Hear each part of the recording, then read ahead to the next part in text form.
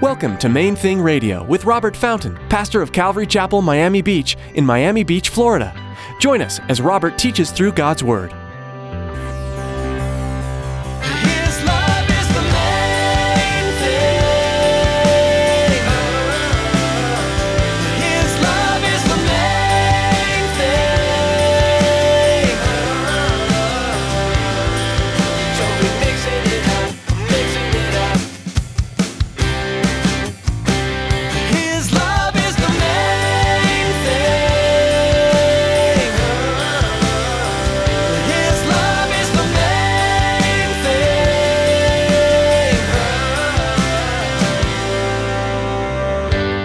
Years, he's going to establish a physical government on the planet. He was here before as a prophet. He's coming back as king of the earth. Right now, though, this passage tells us that at this very moment, he sits as our high priest at the right hand of the Father. So we see three different offices, three different roles being fulfilled by us or by the Lord Jesus for us: prophet, priest, and king. When Jesus came and died for your sins, he established himself as the only priest you'll ever need. His death, resurrection, and ascension established him as king in the hearts of all of those who believe. As Pastor Robert explains in today's message, Jesus' next coming will establish him as the literal king over all the earth and its rulers. Stick around after today's message from Pastor Robert. I have quite a bit of information that I'd like to share with you: our web address, podcast subscription information, and our contact information. Now here's Pastor Robert in Hebrews chapter 4 with today's edition of Main Thing Radio. His love is the main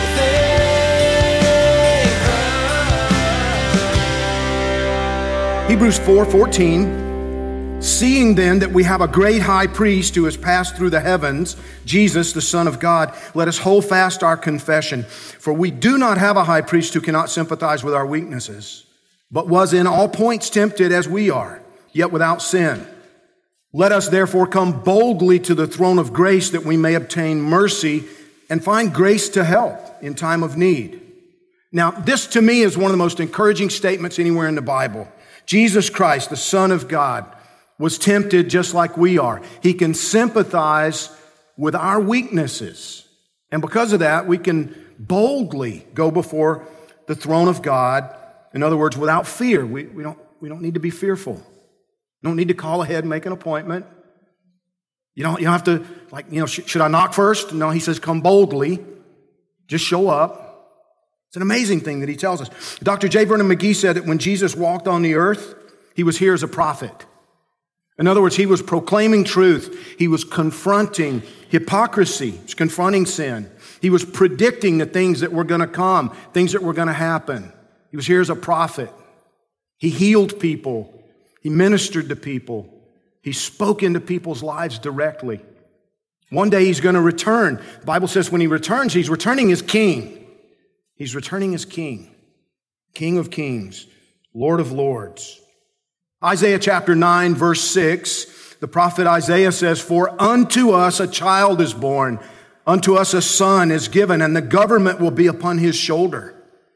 And his name will be called Wonderful, Counselor, Mighty God, Everlasting Father, Prince of Peace. Of the increase of his government and peace, there will be no end.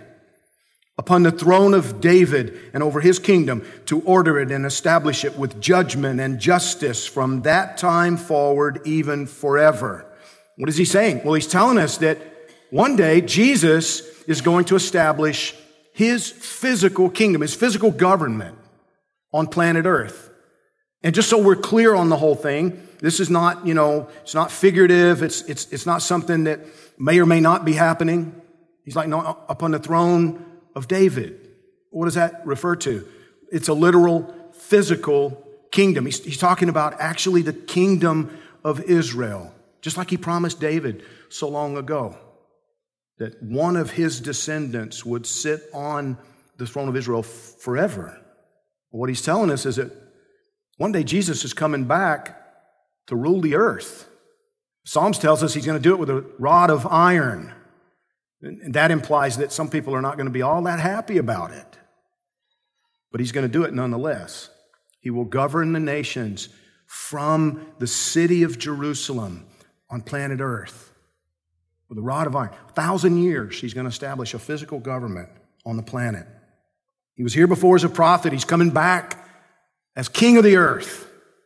Right now, though, this passage tells us that at this very moment, he sits as our high priest at the right hand of the Father. So we see three different offices, three different roles being fulfilled by us or by the Lord Jesus for us. Prophet, priest, and king. You know, under the law of Moses, the high priest, one time a year, on that one special day, he would go into the Holy of Holies.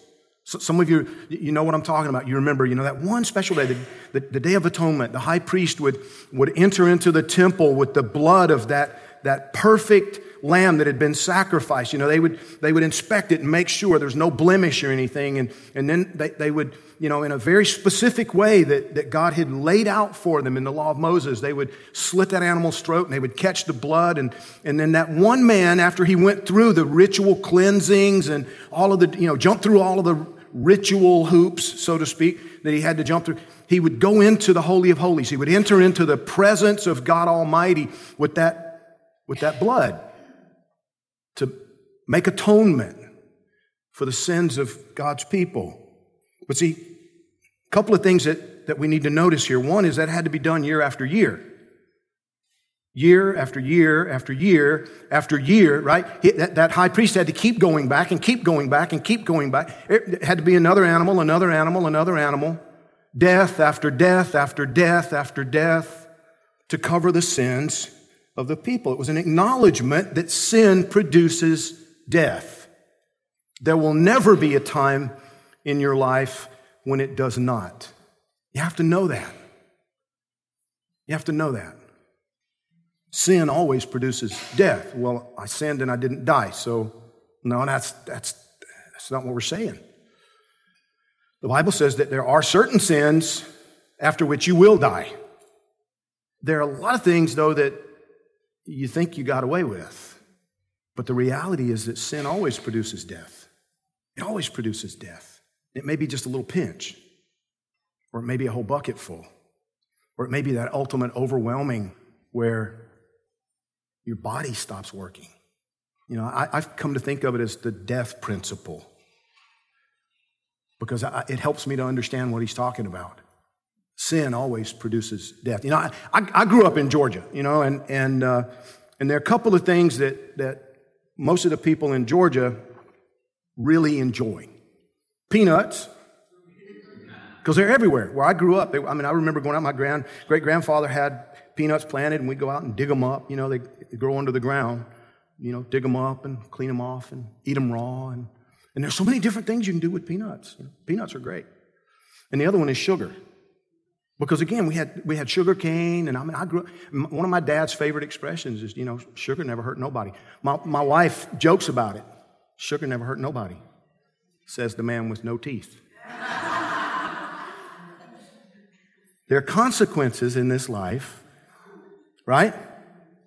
And we understand that some are immediate and some are gradual. Some are gradual.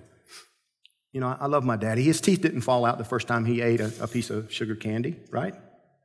But after the first glass of sweet iced tea, his teeth didn't fall out. No, it took about 35 or 40 years. But eventually, there are consequences. Sin produces death, always. The wages of sin is death. And so this sacrificial system was set up. That sacrifice had to be offered over and over, year after year, as a temporary covering for sin. Now listen to me, though. This is important. Even then, when there was no true acknowledgement, there was no covering. Do you understand what I'm telling you? See, the reason I'm asking you if you understand is they didn't understand. They didn't understand. Most of them did not understand. Some did. Most of them did not understand that what happened in the physical realm had to be a true representation of the person's heart in order for that sacrifice to be acceptable, to be valid, in other words. What do I mean? Well, let me read this to you. Isaiah chapter 1, verse 11. God confronted the hypocrisy of Isaiah's peers. Isaiah 1, verse 11, God says, "To what purpose is the multitude of your sacrifices to me, says the Lord? I've had enough of burnt offerings of rams and the fat of fed cattle. I do not delight in the blood of bulls or of lambs or goats. When you come to appear before me, who has required this from your hand to trample my courts? Bring no more futile sacrifices. Incense is an abomination to me. The new moons, the Sabbaths, and the calling of assemblies. I cannot endure iniquity in the sacred meeting.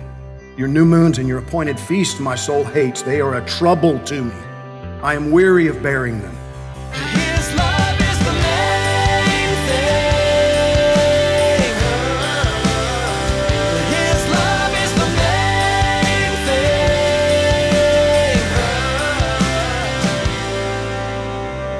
We're so blessed to be able to bring you messages from the pages of the Bible right here on Main Thing Radio. We hope you'll tune in again, but in the meantime, you can find more teachings from Pastor Robert online at mainthingradio.com. Listen to more messages there or learn about this program. Before we come to the end of our time with you today, we'd like to ask you to consider partnering with us here at Main Thing Radio. With more, here's Pastor Robert. We could really use your help. And you know, the Bible says that we partner together. When you support what we're doing in presenting the Word of God and the gospel of Jesus Christ through the airwaves, we become partners in ministry, and we could really use some partners. So would you pray about making a donation today? Thanks. God bless you. Thanks, Pastor Robert. That website once more is mainthingradio.com. Would you also keep us in your prayers? We so appreciate your partnership and that you're a part of our valued listening audience. Thanks for tuning in today to Main Thing Radio.